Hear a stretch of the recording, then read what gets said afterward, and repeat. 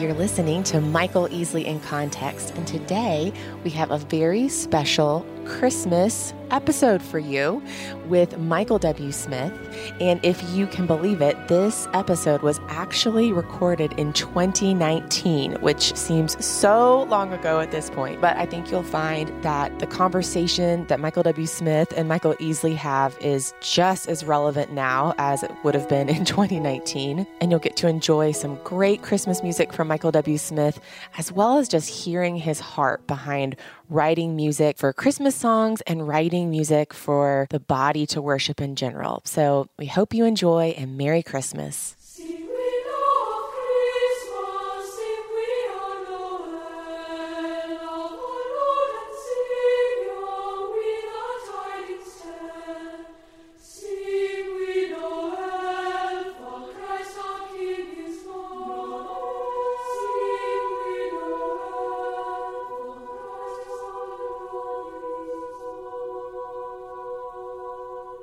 When you read the Psalms, we have a section called the Ascent Psalms. These were song, poem, hymns that Israel used as they went up to worship. When we take people to Israel, we often talk about you always go up to worship, no matter it was north, south, east, or west. When you went up to Jerusalem, you were going up spiritually, metaphorically, to worship God. And they would sing what we might call the top hymns or the top songs of the day. I think it's hard for us as Americans, as Westerners, to think about hymnology and worship and music because we're consumers.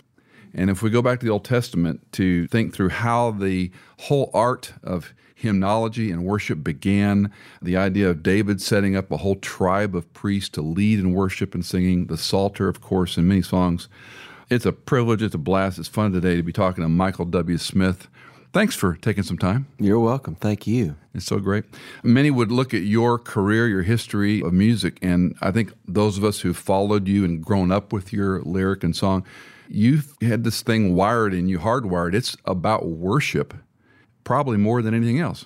Worship sort of evolved inside of me over the years, really figuring out really what that was. I always thought it was just about music, and it's sort of been redefined inside of me as I've gotten older and hopefully gotten a little wiser.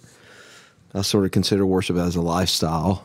Don't necessarily equate that to just what happens on a Sunday morning. Just singing in a corporate gathering isn't just worship, right? No, it's loving my wife and loving my kids and my grandkids and hopefully loving my neighbor and making life better for people that I'm in a relationship with. And so all that, But obviously music is a big part of it as well. And me being a lead worshiper, a writer of those kind of songs, those vertical songs, then obviously there's a little bit more anchor there in terms of maybe not your everyday people, but people who write those songs and enjoy leading worship.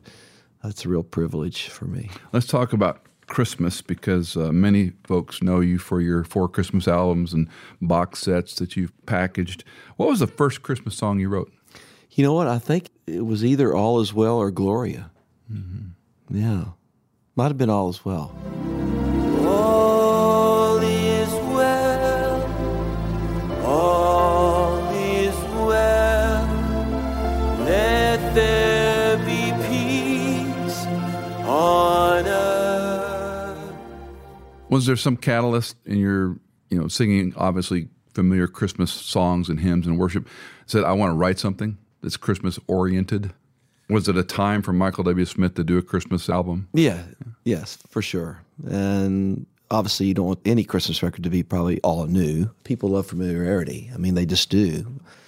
But it's a challenge to write something that sounds like it was written a few centuries ago, That was a very special record because it was the first time I really sort of kind of, I just didn't have to have my pop hat on, and be able to let all this stuff that had been inside of me for many, many years to sort of come out, and you didn't have to think about radio, and you didn't have to think about, is it contemporary and all that stuff. And I hate that I even thought about it then. I don't do much of that these days. But all this classical, my lover of classical music and Handel's Messiah and Bach and all that sort of thing. And so to be able to write things that kind of really felt a little out of the ordinary was really fun to sort of let all that go.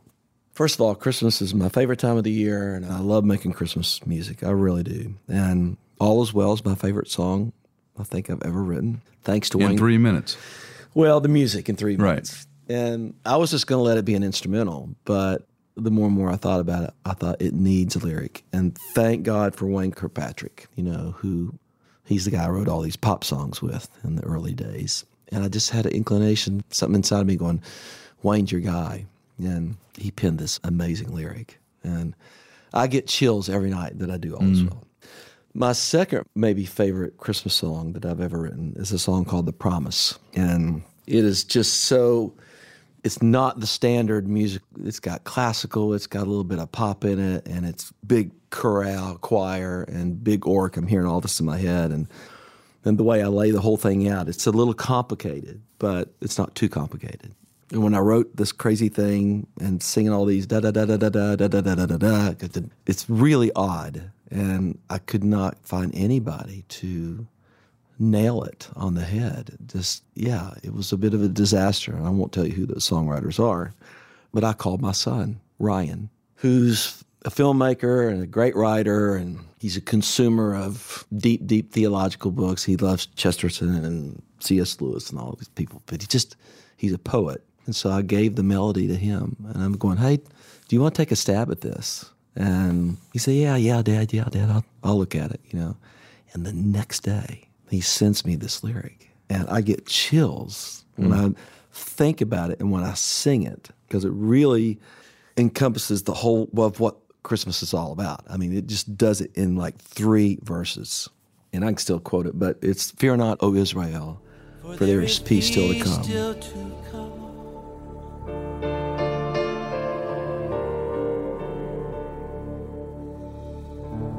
To break the silence, a promise yet to bloom.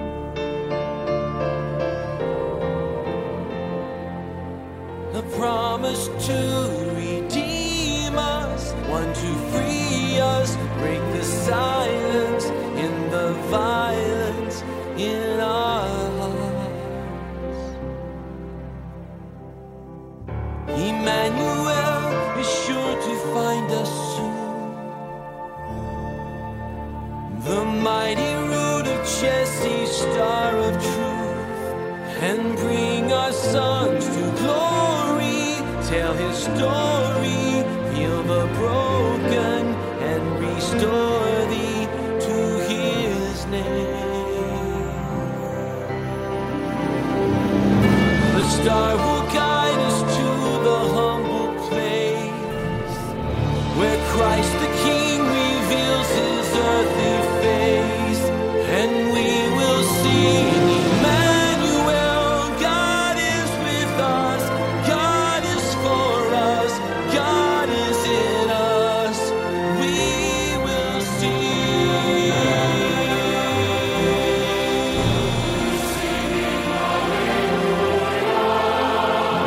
We're singing hallelujah. All I had was, we're singing hallelujah. That's all I had. We're singing hallelujah, Emmanuel, our God is with us. That's all I had, But I knew, just the way it is, I'm not prolific like he is. I knew that I did not have the capacity to write what I was feeling. I'm not a wordsmith like Ryan is. And so, thank God I called my son. And it's powerful every night, especially when we're doing it with a 65-piece orchestra and you've got 300 people singing. It's, the chills. I get chills now just thinking about it. So that's probably my second favorite Christmas song I've written. I know artists and writers don't like the question, but was there a harder song to write and an easier song to write when you think about your Christmas hymns and songs and Gloria? And I don't know if there was a hard song to write.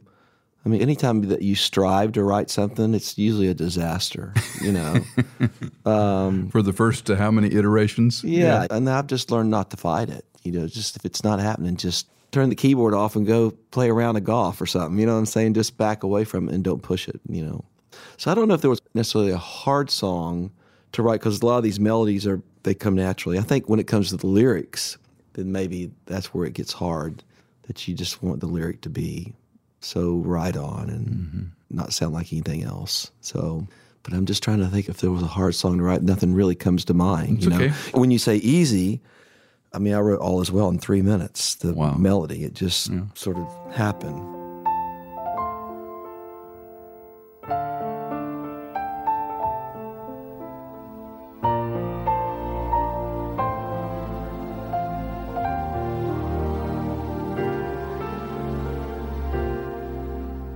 Gloria just sort of fell out of the sky. I always kind of make that analogy. I mean, they just fall out of the sky and I just catch them.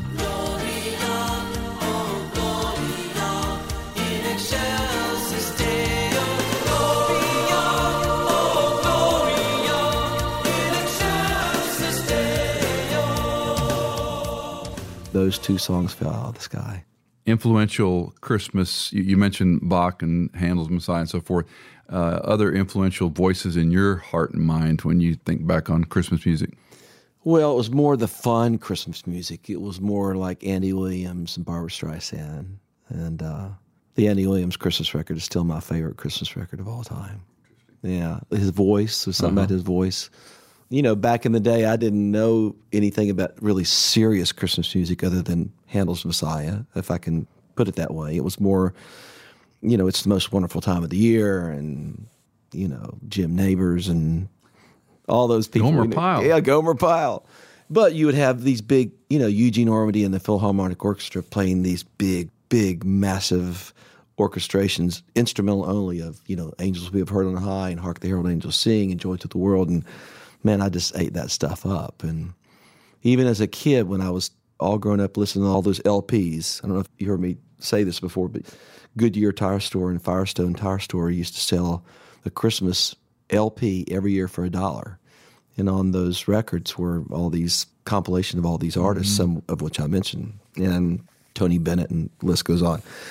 And I listened to those records over and over and over again. So even as a kid, even at 10, I remember looking at my sister, because we pulled the Christmas records out September 1st and put them up around January 5. You know, You and my son-in-law would get along. yeah, it was He just starts so early. fun. But I remember telling my sister, I said, you know what? If I ever get a record deal one day, I'm going to make a Christmas album. You know, and I would have these certain ones that I'm going to do that song, and I'm going to re-record that song, which I have.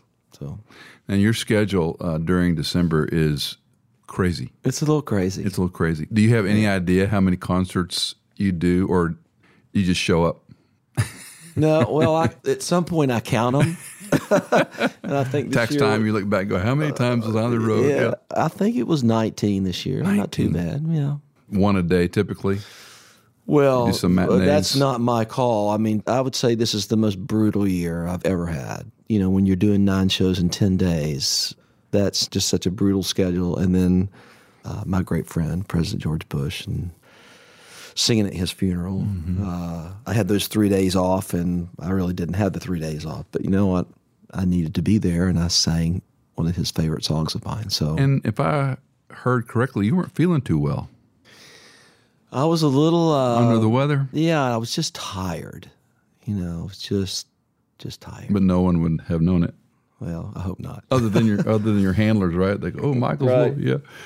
So when I was in a church in Northern Virginia, Washington, D.C. area, we did Christmas pageants and Easter pageants, and they were, monstrous. The choirs and orchestras practiced for months, and Saturdays and Wednesdays, and then you had dress rehearsals and so forth and so on. And it was one of those times where, as a pastor, it's like you love doing it because you got 11 Easter concerts, pageants, and maybe 9 Christmas musicals, I forget. But you also had this dread. It's just so much work. It's a lot of work.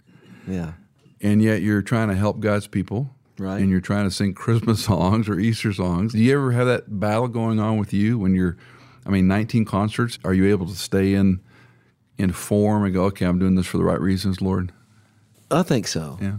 Yeah. You have to remember, this is going to be, even though you've done 8 in a row, this is going to be maybe somebody's first encounter with the real Jesus, So you can't forget that God's got a plan for this night in Pennsylvania, and you got to give it 110%. So When you're done, are you like spent and shot and want to crawl into the bed, or are you kind of wired and keyed up after the concert? I'm wired and keyed up. Yeah. How long does it take you to sort of get a breath and go, okay, At least a couple hours. a couple hours? And you're getting on the bus with, your crew, your people, and, they're all pumped. Everybody's excited. Right. So you just we don't debrief. We just sort of just enjoy being together. But when I go down pretty hard.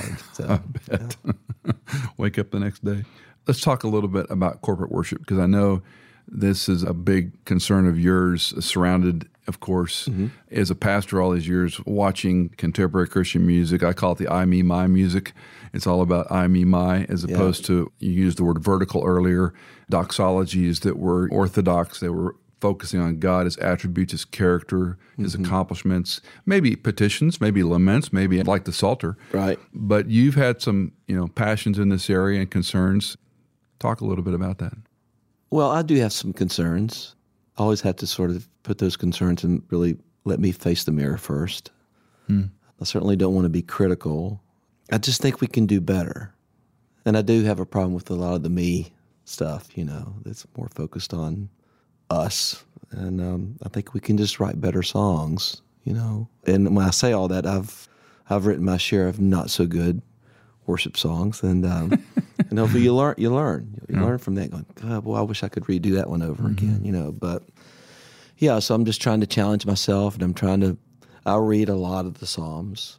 It's probably other than the New Testament and the Gospels, it's probably the book. I mean, the Psalms is probably the most read book of the Bible, and you're probably not surprised at that, as being a songwriter. And I love the honesty of David, and just love that, gosh, everything's great, and God, and then all of a sudden, God, it's the up and the struggle and the tug, and I just love the brutal honesty of that, and so it certainly resonates with my heart.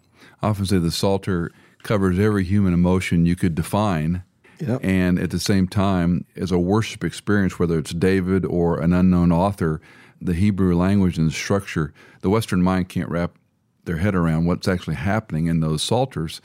And when you go to Israel, I know you've been there many times, and you hear some of the ways things are sung in Israel by Messianic Jews or just Jews who love the Psalter, it changes the paradigm for me, because I hate the word holiness, but there seems to be more of a holy attitude that I'm worshiping Yahweh Elohim here. This isn't just I'm singing and happy and this is great, but I really am worshiping this eternal sovereign God. Anyway, I find it interesting that the Psalter is so comprehensive, and many of them, as you know, end without an answer.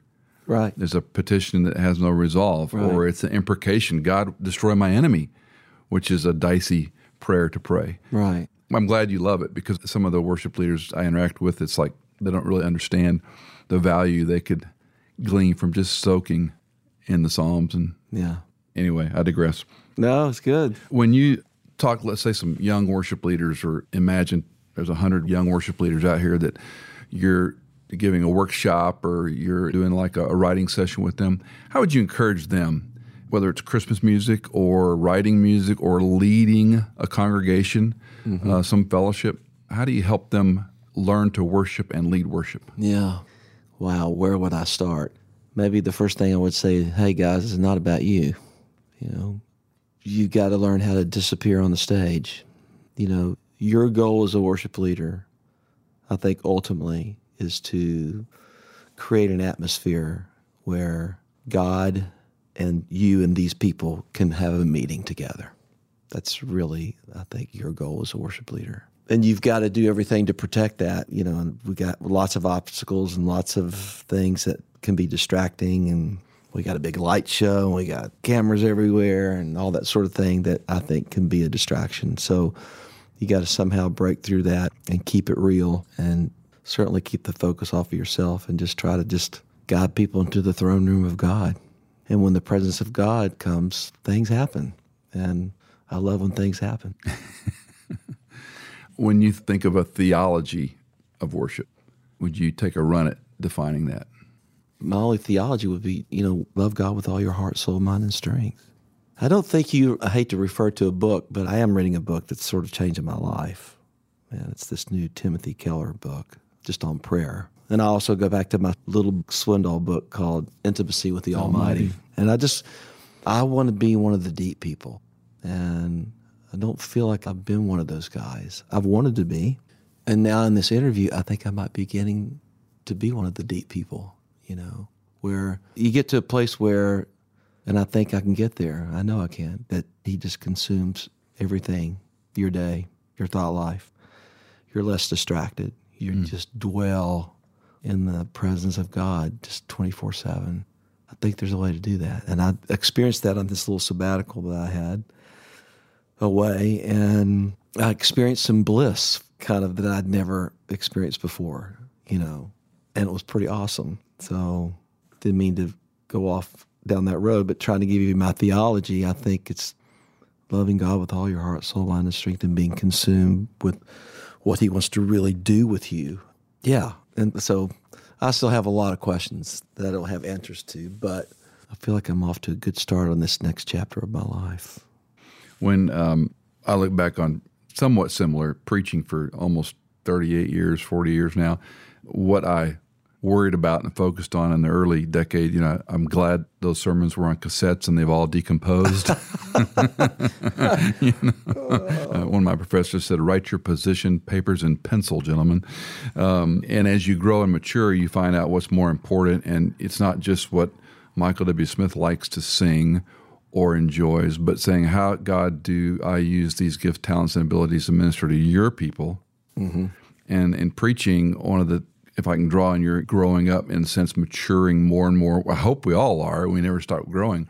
But are there like some things you could tick off, 2 or 3 attitudes you had when you were younger, and now as you think, I'm a little more mature as I write these lyrics? Or the goal is a little different than it was when I was 30, and sort of performing versus leading worship, and entertaining versus engaging, however you might. Yeah. I think all that stuff has to do with pride. Pride is the root, really, of everything that's wrong with the world. And so I find myself less prideful. I find myself less interested in what I really don't care what people think about me. I'm sure I'm not totally there, but I've never been in a better place when it comes to, like, if I get another reward, great. If I don't really care. So I think that's God working inside of me. And so when you don't have to focus on that, and your energy is trying to impress people and make sure that everybody knows who I am, I think it does something to you inside and releases a deeper creativity inside of you, and it's more pure. I hate looking back, just like you do maybe with your sermons, that I just paid attention so much to, like, oh my gosh, we're going to win the Grammy, and how many records did we sell? And it just, it wore me out. And now I've got, I think, more energy, good energy, to be about what I need to be about and not be worried about what people think about me. So that's a good place. So that's the biggest thing. But yeah, pride's the root of everything that's wrong with the world. And I just hate that I just paid attention to all that stuff growing up. You know what? I think you're young. Exactly. And you don't know any different. You don't know any different. Yeah. And that's what I mean by sermons is I looked at what I thought was important and what I enjoyed talking about or digging into. And now I look at a group of, whether it's 20 people or 1,000 people in a room and go, God, they need to hear from your word, not me. Yeah. And your word is timeless and eternal and substantial. And I think, to your point, it doesn't matter what people think about us. Right. I think you got to get to over 50 to get there. Yes. I don't think you can learn it any other way than, years and mistakes and good people around you. Tell you the truth, yeah. My wife being one of them. So that's a good thing. Yeah, Cindy tells me things from time to time. Give me a story about Christmas, about Glory, about Surrounded. Give me a story, something that really was meaningful to you, or, this kind of illustrates where I am today. Kind of an open-ended. Ooh, I could tell you stories for days. I think you're going to automatically gravitate towards the latest thing that's happened in your life, that was significant. And I think probably one of the most significant things that's happened to me in my life. And it spurred on this record, and it spurred on this thing happened at Bridgestone. And I don't think it's ended. I still think it's going on, and I think it's going to go on for a long time. I was making this pop record called A Million Lights, and I was really excited about it. I'm going to make another pop record, and I had the election and people being so awful to each other on social media, all kinds of stuff, and the opioid, the whole drug thing, kids dying and suicide, all that stuff kind of spurred that whole thing on. So I was really focused on that whole record. And then in the middle of that record, somebody called me, and I still cannot think who it was, and But it just came out going, hey, I just felt, I think you're supposed to go read this Amos 5 passage again. And I think you need to go read it from Eugene Peterson's version, The Message. So I did. And I'd read it before, and then I read it. It's the whole thing where God's still upset with his people. And he just says, I'm tired of your services. I'm tired of your production. And I'm tired of your music. Turn it off. Well, that really got my attention, And then he says, what I'm really looking for more than anything is I'm looking for justice to roll like a waterfall. That's a paraphrase. And it just rocked my world. It just completely, and it made me sort of probably crawled up like a baby in a corner and just thought, man, have I gotten this whole thing wrong? Am I really doing what I'm called to do? It just made me re-examine everything. And then I started getting visions and revelations and dreams about justice and what does justice look like. And so I started getting these dreams about it, making a worship record and releasing that record a week after the pop record, which is insane. And what does that look like? Color, and what would God's house look like if we could look inside God's house? What would it look like? Who would be there? Every tribe, every nation, every color, every race. And I started to formulate this whole surrounded idea in my head, in my heart. And we all got together, made that record at the factory. It may look like I'm surrounded, but I'm surrounded by you. Hey! It may look like I'm surrounded, but I'm surrounded by you. It may look like I'm surrounded, but I'm surrounded by you. It may look like I'm surrounded, but I'm surrounded by you. This is how I find my... It was an unprecedented night. Something shifted, and we had as much color as we could there. We had lots of color at Bridgestone, and I just think it is a model for something that's very significant into ushering in the return of the Lord. And I say that boldly, but I say that knowing that that has very little to do with me. I'm not trying to sort of take credit and lead some, movement. Yeah, some movement. And I think about that scripture. You're the theologian here, so correct me if I'm wrong. But I think there's only one place in the Word where God commands a blessing. It's when His church is unified. So I think we had these couple events that were very, very unified.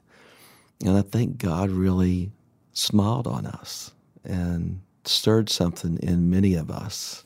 And the people are still talking about it. So what does that hold for the coming days and months and years? I have no idea. I just know something very significant happened. And I'm ready to carry the torch if that's me. If I'm supposed to pass it on to somebody and mentor the young kid and let him do it, then let it be so. So that's exciting. And to be stirred inside and just feel like you have this anticipation that something really is coming, that's exciting to me. And if nobody believes it, that's not going to discourage me because I believe it. And I believe something is shifting, and we all know it's going to happen. We all know that this movement, this, was it the third, fourth Great Awakening, whatever that is, it all talks about in the last days, that something will shift, and we might possibly be in that time. And I certainly hope it happens before I die. Don't we all? Yeah, so let it be so. And that's what I pray. I just pray that a lot. God, I think something happened. What do you want to do? Don't let me miss it. And just bring it, because we need it. I mean, we're in trouble. I mean, the world's in trouble, and we're ready for a shake, and we're ready for a mighty awakening. So, sorry for the long story, but that's what's stirring inside of me. Other than doing all the things that I feel like I'm supposed to be doing better and feeding the poor and trying to pour my life into people who are least fortunate and not be selfish. Michael W. Smith, thanks for your time. You're welcome. Thank you. Michael Easley in Context is fully funded by our listeners. If you are a regular listener, would you consider giving a one-time or perhaps monthly donation to support our ministry? You can give at michaelincontext.com. In Context is edited, mixed, and mastered by Tim Hull, produced by Hannah Seymour, and music composed by Tycho and Blair Masters.